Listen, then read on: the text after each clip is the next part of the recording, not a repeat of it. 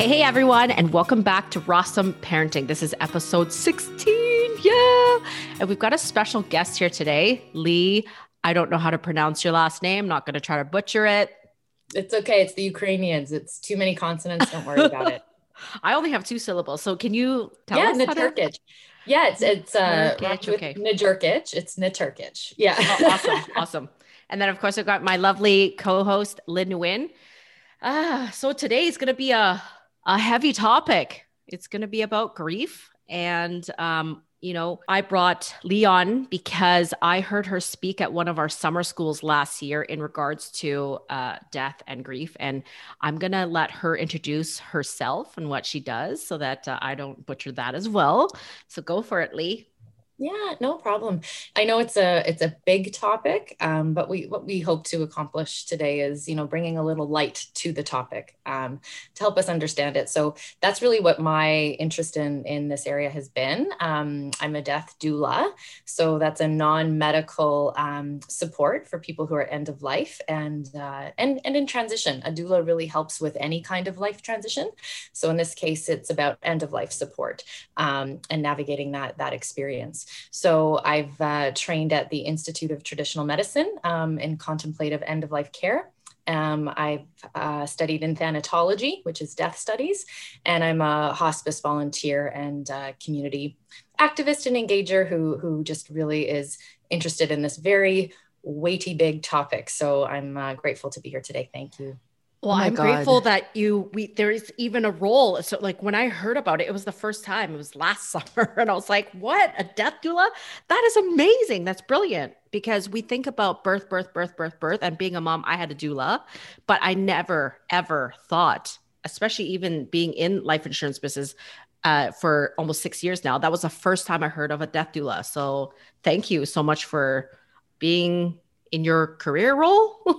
Yeah, it makes sense. It's crazy because when you think about death, nobody really talks about it. And I didn't know that there was such thing as a death doula. And now that you've kind of outlined all the things that you do relating to death, I'm sitting here thinking, holy crap. I don't think that I have actually ever really had like an educated conversation around death ever. Well, that's why this is why it's such a hard topic, is it's been so removed from so many of our communities and our societies. Not always been that way, and not in every society around the world, but really in the Western and modern context, it is really made invisible and institutionalized and has been taken away from our everyday life and home life. So that's part of the bringing back of this and folding it back into life and to bring light to it is part of this movement. And I've learned from so many amazing women who have been leading in this space and leading this conversation. And it is a taking back, and especially Black women and Indigenous women in terms of death, loss related to maternal, health and reproductive issues, learning so much all the time. So, we're all on this journey together and we're still figuring it out. Right. So it's a constant and it's a certainty, but it is something that we're still learning about all the time. So this is really important to bring it to different spaces so that we can develop more literacy about it. Absolutely. Yes. Absolutely. Thank you very much for coming on and being able to share some of this information. I think there's a lot to cover on this topic. So there's a letter that someone actually wrote in. I'm going to go through and then maybe you can help us sort of to dissect it a little bit. Yeah, absolutely. Sounds great. Okay. So this writer puts, recently a friend of mine announced that she'd had a miscarriage. In addition to feeling deep sorrow and grief for her loss, I was instantly transported back to my horribly lonely, never mind traumatic miscarriage experience over a decade ago.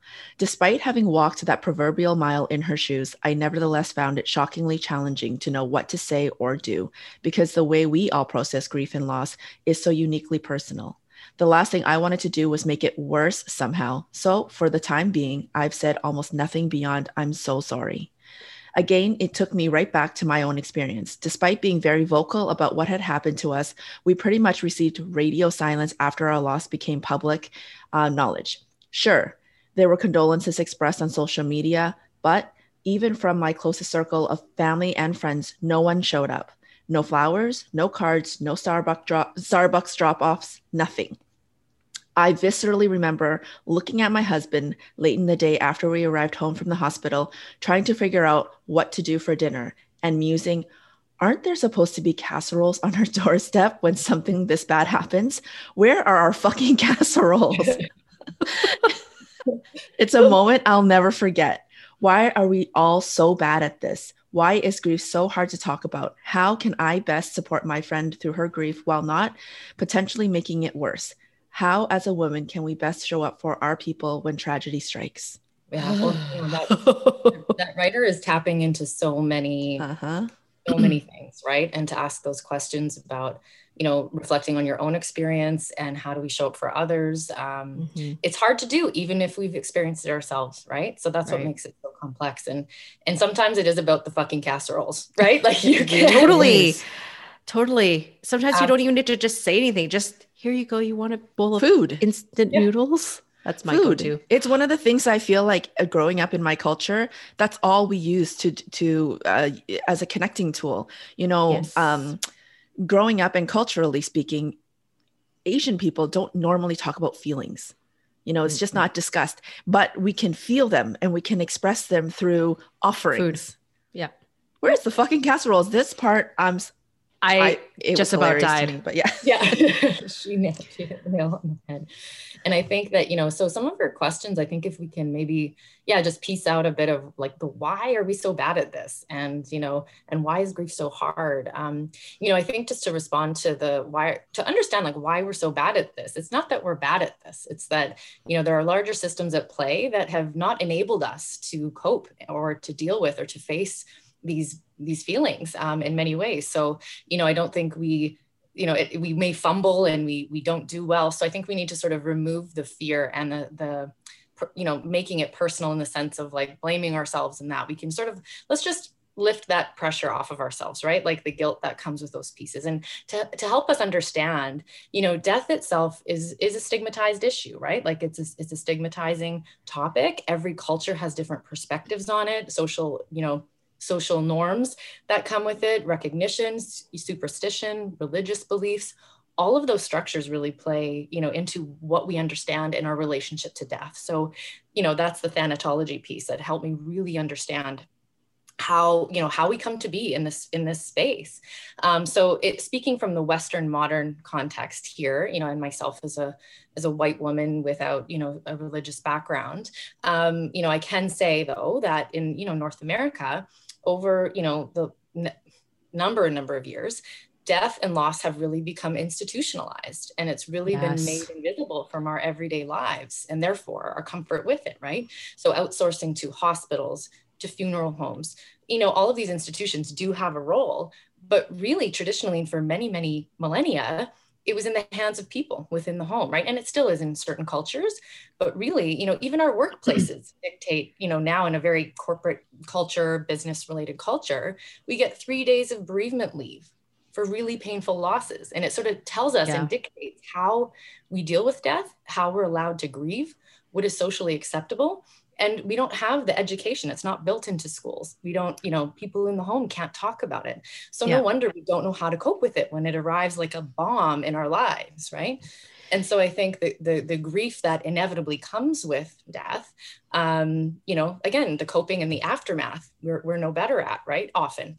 On top of that, I would say on this particular topic, with miscarriage or abortion or anything related to reproductive and maternal health, it's also stigmatized because we're also driven by more patriarchal systems that dictate, women's bodies and how visible and how acceptable it is to deal with all these things. They're really hidden away, right? We can't even talk about our periods or breastfeeding. Like that's offensive to people. And those are life-giving things, let alone death and miscarriage or whatever that is, right? So you can only imagine how that's a double, piece of all of this that miscarriage represents. And so what we really talk about is it's called disenfranchised grief. And so I hear the word shame when you say that. That's the word that comes to mind for me. People feeling ashamed that they weren't able to fulfill the pregnancy or to be able to even get pregnant or to make a choice around their own bodies. It's like, I hear the word shame when you say disenfranchised grief. And same here. Yeah. And everything you just said prior to what you're going to say is so many different perspectives. Like I know I already spoke to you last time, but as you're saying it in more depth, I'm just like, wow, it's just all these little perspectives. So I hope, the people who are listening are really taking and absorbing this in. And if you don't, I urge you guys to listen to it again. Well, and there's so many resources and understanding of it in many ways. So there are some resources that I'll share, but even the term understanding that disenfranchised grief, that it's a legitimate, but just not societally recognized legitimate pain that people are feeling. And just because there's no acknowledgement by society doesn't mean it's not very real and a very, very common experience. And that's the thing, is women have been expected to hide away, to make invisible, to just cope and deal. And we have not been, allowed to talk about our very real and common experiences. So it's so important for platforms like this, and the more voices and more diverse voices who are talking about these very personal experiences to the extent that they're comfortable, the more we can feel connected and not alone in these, this pain and this loss that everyone experiences in some way or another. So, I think just to sort of talk about, the stigmatization of all of these issues compounded, that's why we're bad at it, because the structures have not enabled us to help cope. So to say, we're bad at it doesn't mean that we're good at grief or death. There's not a being good at it. It's still hard no matter what. So I don't think anyone should feel that there's a right or a correct or an expert way of dealing with this. It's hard and it sucks, period. Right. And that to kind of alleviate ourselves of any expectations there is really important. On the topic of grief and loss, death and dying, Kubler-Ross has a model out there. And I think that it would be important to sort of highlight that a little bit so that people can understand the process of grief and what it might look like to experience it so that it can be normalized a little bit. Can you speak a little bit more on that? Of course. Yeah. So she was really a pioneer in this space. And it wasn't to say that, this is exactly how the process of grief goes. It can be a tsunami, it can be a journey, it can be a roller coaster, it can be a walk. It is many things, and there's no right progression or no right experience. And so you may, the 5 general stages are denial, anger, bargaining, depression, and acceptance, whatever that means to you. So, I think the difficulty of why grief is so hard is because these are hard feelings, period. There's no way around them. And they will present in one way or another, some, not all, or a combination or at different times, and we can't predict it. The hard part about all of that is that it's painful, it's uncomfortable, and it's messy, and it's unpredictable. And we are so uncomfortable with unpredictability, right? Mm-hmm. Especially when it comes to our feelings and emotions. And it is so deeply, deeply personal. So the literacy piece that I talked about is really important, to at least naming and understanding our experiences with it and normalizing it, to know it's okay. We're not alone in that. But I think one of the best books that I've read in recent times that has helped me in my spirituality and understanding is by Samit Kumar. And he's a psychologist and Buddhist. And he wrote Grieving Mindfully. And, I think there's a lot of expectation around, expression and a socially acceptable expression of grief and what it's supposed to look like, and performative grief. And there's all these, expectations that are layered on, but it can be really ugly. And I think that's the piece that people feel they need to sort of only express it this way. But what he talks about is grief is really, it's so hard because it's a defining element of being human. And he talks about how it's a really vivid illustration of the connection between grief and love. Because when we love deeply, we feel deeply in our grief too, and there are no shortcuts. And so grief is also a very necessary thing. It's a bodily function, biological function that helps us to process and cope with grief, to ideally move toward healing, renewal, and hopefully toward, more compassion and connection with others. And I think what I really took away from him was that he said, it's neither a punishment or a weakness. It is an expression of being human. And I think that's really important to say. It's a natural state. It's necessary for us to move through life's experiences, and it's uncomfortable, but it is there. And so I think that that's, again, that key learning that is so important for us to take away. And, our whole culture, we really focus on, we avoid, right? We're very avoidant. We don't like pain. We don't like suffering. Of course, who does? It's shitty.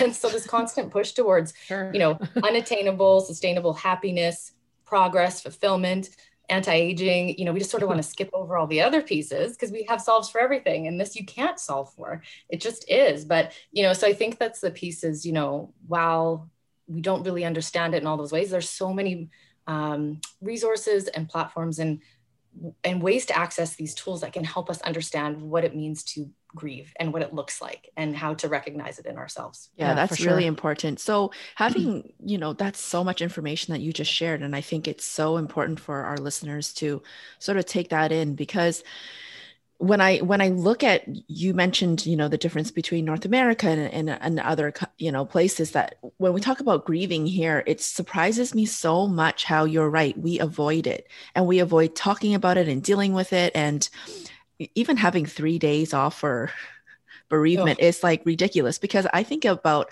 other areas of the world where there's no timeline for grieving. In some cultures, in some religions, people will grieve for the entire year. And there are people who will actually literally do nothing except spend the month sitting down, crying and grieving amongst a community of people. And there's so much power in that, right? So when you talk about resources here, because obviously if we're not talking about it, how can we know about all of the resources? What is one way, or what are some ways that somebody could support a friend or a loved one who is going through loss? Mm-hmm. And I think that's the thing is, especially during COVID, we're grieving in so many collective ways. Oh my gosh. Yeah. So, and we don't have the usual rituals and those really tangible experiences to connect us, like the food. We convene over food, we connect with people. So all of these and landmarks are absent. And so it really complicates our grieving process, and it can delay and exacerbate. So that's an underlying factor that I think is really important to acknowledge, that people are also, in terms of miscarriage or loss experiences now, COVID is really impacting our healthy, usual development of these pieces. So I think to keep that in mind, but there are ways we can support each other. And, we are uncomfortable in showing up. We're always scared of doing the wrong thing. But I think what's important to, in the writer's experience, to talk about, to think about reflecting on your own grief and experiences with loss, to understand your process of that. To really think about, have you engaged in mindfulness practices? There's a lot of resources to talk about and learn about there. Journaling, breath work, accessing counseling, doing meaning making. And what I mean by that is like developing rituals in your own experiences to mark those losses, or to light a candle in memory of someone, to play a song, to, plant a tree in memory of someone, do something special and tangible to mark that loss for yourself. That can help you show up better for other people. Because I think it helps you really develop that sense of empathy. What feels good and offers comfort to you? And what would you want to hear in that experience, right? So I think understanding your own grief can really help lift you up and to help other people. And so I think, with showing up for other people, I think, again, we want to fix things, we want to help people through it, and we want to solve. And sometimes we just can't. And so, there's things to do and things not to do. So some of the things we can do is be creative, right? Like you can make the fucking casserole. You can, go over and mow the lawn. You can do stuff for them. Just get things done. Yeah, there's a practical component to helping. Exactly. And I think what's really important is that the less you need to ask what to do or be directed, you don't need to put the ownership on them to tell you what to do. That's what's going to be appreciated. So that is such a great perspective, right? Just do the thing. I don't want to have to, tell you what to do. And some people, I think it is also respecting boundaries. Some people do not want you in the home or need space, and that is totally fine. But I think just do the thing that, order the food. You can be creative even virtually to support other people. But also I would say, don't center yourself in the things that you're doing. Don't make it about you because you want to feel good. What's actually meaningful to that person, right? Don't do it because you want to feel better. That's not the point. So if leaving them alone is actually a gift, then do that, right? But I think there's thoughtful ways that you can do that. And so I think another thing that we can do, which may feel like not doing something, but active listening and just sharing space with someone and sitting with them in their pain. It's hard to do, right? To sit beside someone and not, we don't have words. And sometimes that doesn't matter. But, my friend Jeff often says things like, I see you, I got you, I'm with you. And sometimes that's enough, right? We often feel like we're not doing enough, but just to really acknowledge someone's feelings, and active listening can really help with that. Reflect back what someone is saying, agree with them to say, it sucks, right? And that I'm just here. and I hear you, and this is awful. And that's enough sometimes. So I think, understanding that not doing something is also doing something. Right. That's so great, because for someone like me, I like to tend to just fix and try to take the person's pain away. And sometimes I can say too much. So thank you for that. Like, I am usually that girl that tends to talk too much. Well, we want to sit, it's hard to have silence, right? And I think and bear witness to someone's pain. And we don't, it's uncomfortable for us too, but to know that just sitting beside and holding a hand, or just, and just sitting in a couch and or listening to music together. I think we always feel the need to fill silence, and, but people just really just remember that they want to feel seen. They want to know that loss matters, and that their experience matters. And so that the way to do that is just acknowledging it. So, I think you can practice with people around active listening. I think that's a really good way to, just get that muscle flexed. But I think it's knowing that just showing up can look like many, many different things, and don't overthink it, and don't worry about it. And we're all going to make mistakes, but, with a good intent, I think it would be well received and appreciated, and people are going to remember that, right? It's how do you make, people will remember what you did, but they're really going to remember how you made them feel. Yeah. Yeah. There's three things that stand out for me when you shared all that. When you talk about the way that we can work on ourselves through grieving, and really identifying what that process looks like for us, and becoming more familiar with our own journey through grief and loss in order to be there for somebody. It reminds me of what they say about skilled helpers. Like, you have to do the work first before you can actually sit in front of somebody and hold space for them. And so, that stands out for me, and it makes so much sense, because how can you be of help? How can you be helpful if you don't even know what's happening for yourself around this? And the Kubler-Ross model talks about a person's own personal journey through grief and loss, right? It's not about how you help somebody else through the loss, but it's about leaning into our own experiences first around that. And then the second thing that that stands out for me was talking about active listening. One of the things that I've had to really work on as a counselor over the last couple of years was learning how to just let the silence be. Yes. Right. And it is uncomfortable. It's a skill that you have to really harness and work on. But there's an acronym that my supervisor actually gave to me, because she's like, okay, Lynn, you have this rescuer mentality. When it gets quiet, you feel the need to jump in and rescue someone, because you think that, you equate silence to suffering, to drowning, to loss, being lost. And there's this firefighter in you that feels like you need to go in and rescue. Right. And she says, so use this acronym, WAIT. And WAIT stands for, why am I talking? Yeah. And so the word that stands out there is intention. What is the intention for you being there? Why do you feel the need to talk, right? If it's to rescue, just be quiet. Yeah. And I think that's it. It's just holding space. And that's a very difficult thing to do. So I think that can be practiced too, right? How to sit and comfort and have that take shape, because people will, sharing and communicating is such an important part of healing. Again, some people just they have such a hard time communicating their feelings or verbalizing what's happening, but silence can allow that to happen, or just crying, right? To make room for that. And I think that's what, that was what really drew me to this work, is that people said, I have nowhere to put this, and I don't want to put it here, or this isn't the right outlet. So my role is really to just be a place where people can talk, and it's a safe place for people to express whatever they want to or not, and I think that, and helping guide them through that journey of what might be helpful, what might not, but reflect on that journey, because it's a really windy, messy, long road. And it's, your relationship with grief changes over time too, right? So it doesn't mean it's better, it just changes. And so I think understanding that part, and I think one of the best things, I love acronyms. I work in healthcare too, so it took me a long time to understand them all. But one of them is, I got a PhD in just learning words. But STUG. So STUGs are sudden temporary upsurges of grief.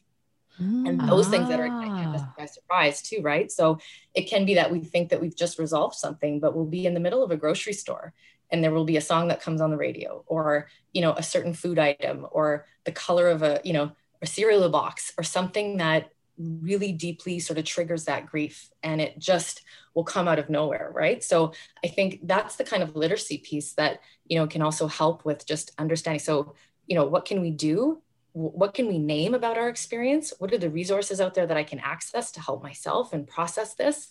And how can we help others, right? So I think that there's so much to this conversation that it's not, a one time, we're never going to cover everything that can possibly happen in this way, because it's such a huge topic and so personal. But I think the hopeful part is that it can be scary for people. And I understand that, right? So I think just to dip your toe in and start from a place of empathy and start to say, this is just a way we can care for each other and help each other through life in all of the experiences that come our way. Everything. Can we talk about things to say and things not to say? Because I feel like this is the hard part. This is the part where people are like, oh my God, like I feel the urge to say something, but I don't know what to say. And, what is helpful and what is not helpful have you found in your experience? Yeah. It's so funny because when I look at like condolence cards or different kind of language with the doves and the, and the really swirly font and whatever, and I'm like, that is not my jam at all. So there is a movement by like Caitlin Doughty and some other people who are really changing the language around grief and helping us be much more plain language about it and less sort of performative. So a friend of mine actually also sells Etsy cards, and the card just says, "This blows." And like, that's it. Right. Just like, I think putting a playful spin on it. That's what I love about it. Cause I'm, a comedian at heart. And that's the one thing that I was going to say was those cards that you showed. That's exactly it. And I think part of it is to say, in grieving, there can be room for laughter or other things, and not to make light of those things, but to avoid any kind of, I've gotten into a fit of giggles in the middle of a funeral because something funny happened, but it's not the right place for it. But life still comes into death. So I think that can help in our language as well, in an appropriate way, of course. But I would say, again, the validating of someone's experience is the thing to do. So, you want to acknowledge the loss. You want to respect their wishes. You want to say, this is painful. I'm sorry. There's a really great ancient Hawaiian prayer practice that I think, going back to simple words, that it's a prayer of reconciliation. It's called the Ho'oponopono prayer. And it's words like, thank you, I love you, I forgive you, please forgive me. So if we go back if we just think about basic statements like, I see your pain, I'm so sorry, my heart is with you. Like there's little things that you can say, but I would say the things that you want to avoid are things that either dismiss or devalue. And so you want to avoid things like, well, at least you have, or, or you're just lucky that, or those kinds of things. If you're trying to take away from the pain in any way, I would say, go to a place of just acknowledging that experience and saying like, I see you. This must be hard.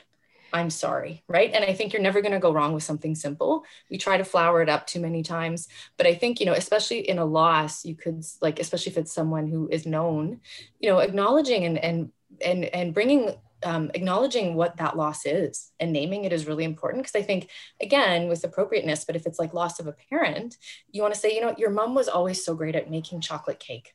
I really remember that about her.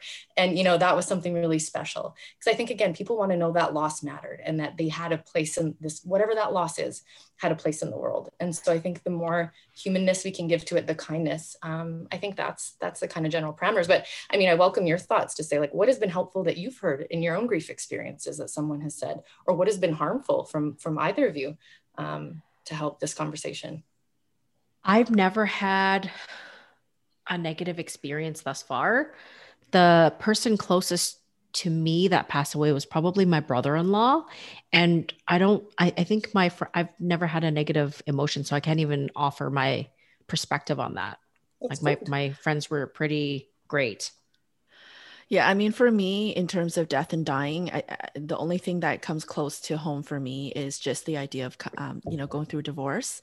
Like that was a loss for me. And one of the things that I found that did not help was people using cliches. There was everything happens for a reason. Oh, you're better off. Or they're in a better place. Yeah. Or like, I know how you feel. That one I think that's one is a really triggering one. And so if I'm leaning into this writer's letter, because she's already gone through this particular journey, I would probably say that the one thing to not say is, I know exactly how you feel. because every person's, and she does acknowledge that every person's grieving process is so uniquely different.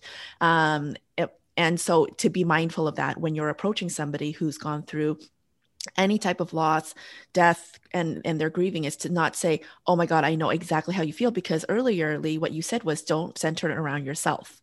Right. And we want to really avoid that as a connecting piece. So that resonates with me for sure.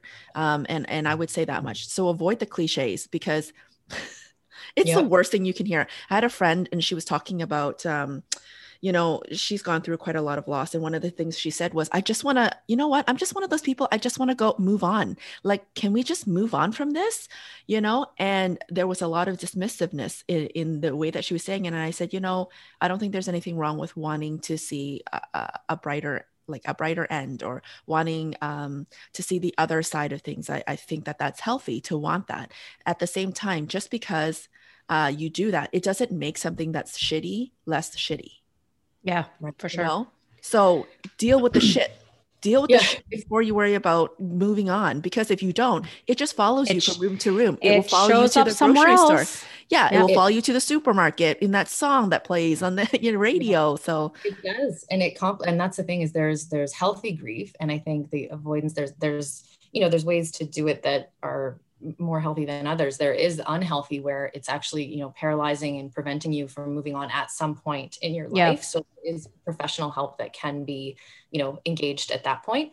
But I think the moving on too quickly, I think to again, make that space for yourself to sit with that grief and sit with those feelings. Because I think that the fearful part is that they will ebb. It might be acute initially, but it will ebb, right? And it will go in different patterns. So I think just understanding that and allowing that to come, and how do you make room for that?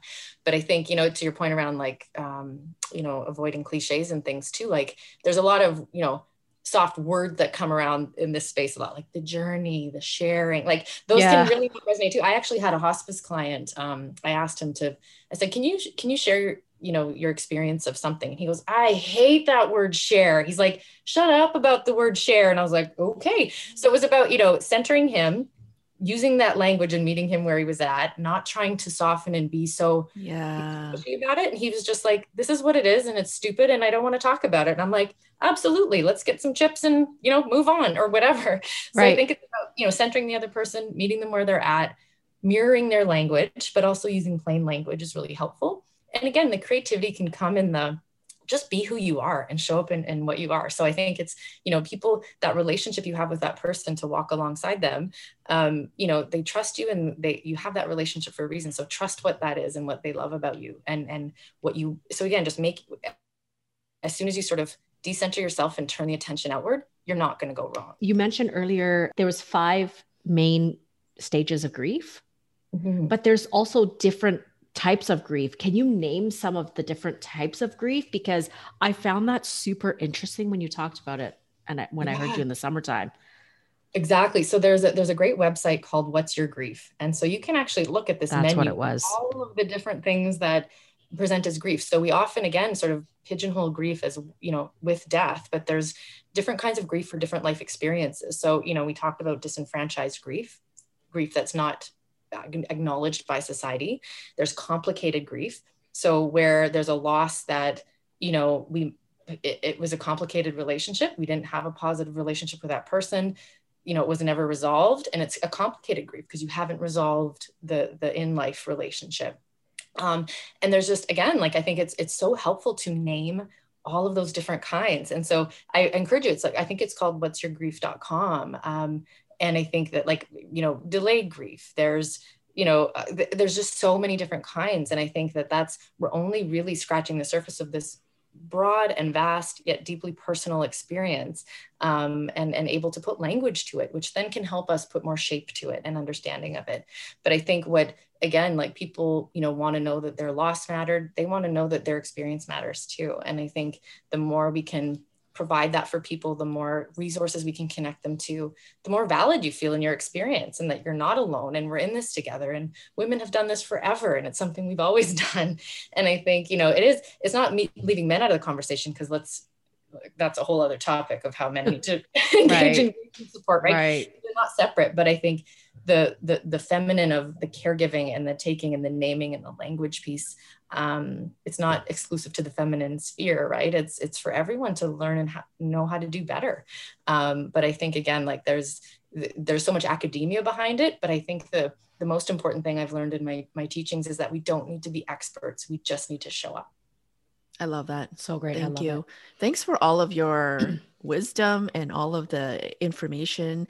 I think that you're right. This is a big topic and we probably need to, spend some time looking at it from as many perspectives as possible. But I appreciate so much you coming on our show today and just sharing what you have. It's a bucket load full. And I imagine our listeners are going to have to put this on repeat a few times just to get all of it in. But I'd say so. I'm so in appreciation of people in your role, of you being here and all of the information that's available to our listeners now. Thank you. And I think, one thing to keep an eye on is, we are seeing a landscape, shift. Like the Canadian Grief Alliance is really starting to push for more resources, more infrastructure around grief and loss, and not, putting it to the exclusion of the mental health services profession, which is valid.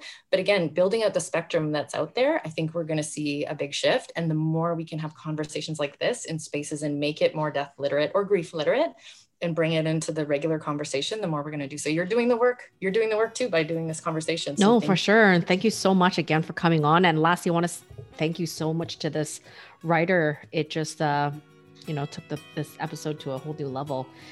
So until next time, is Lee, Lynn, and Kathy. Parenting is raw. It's awesome. It's rawsome.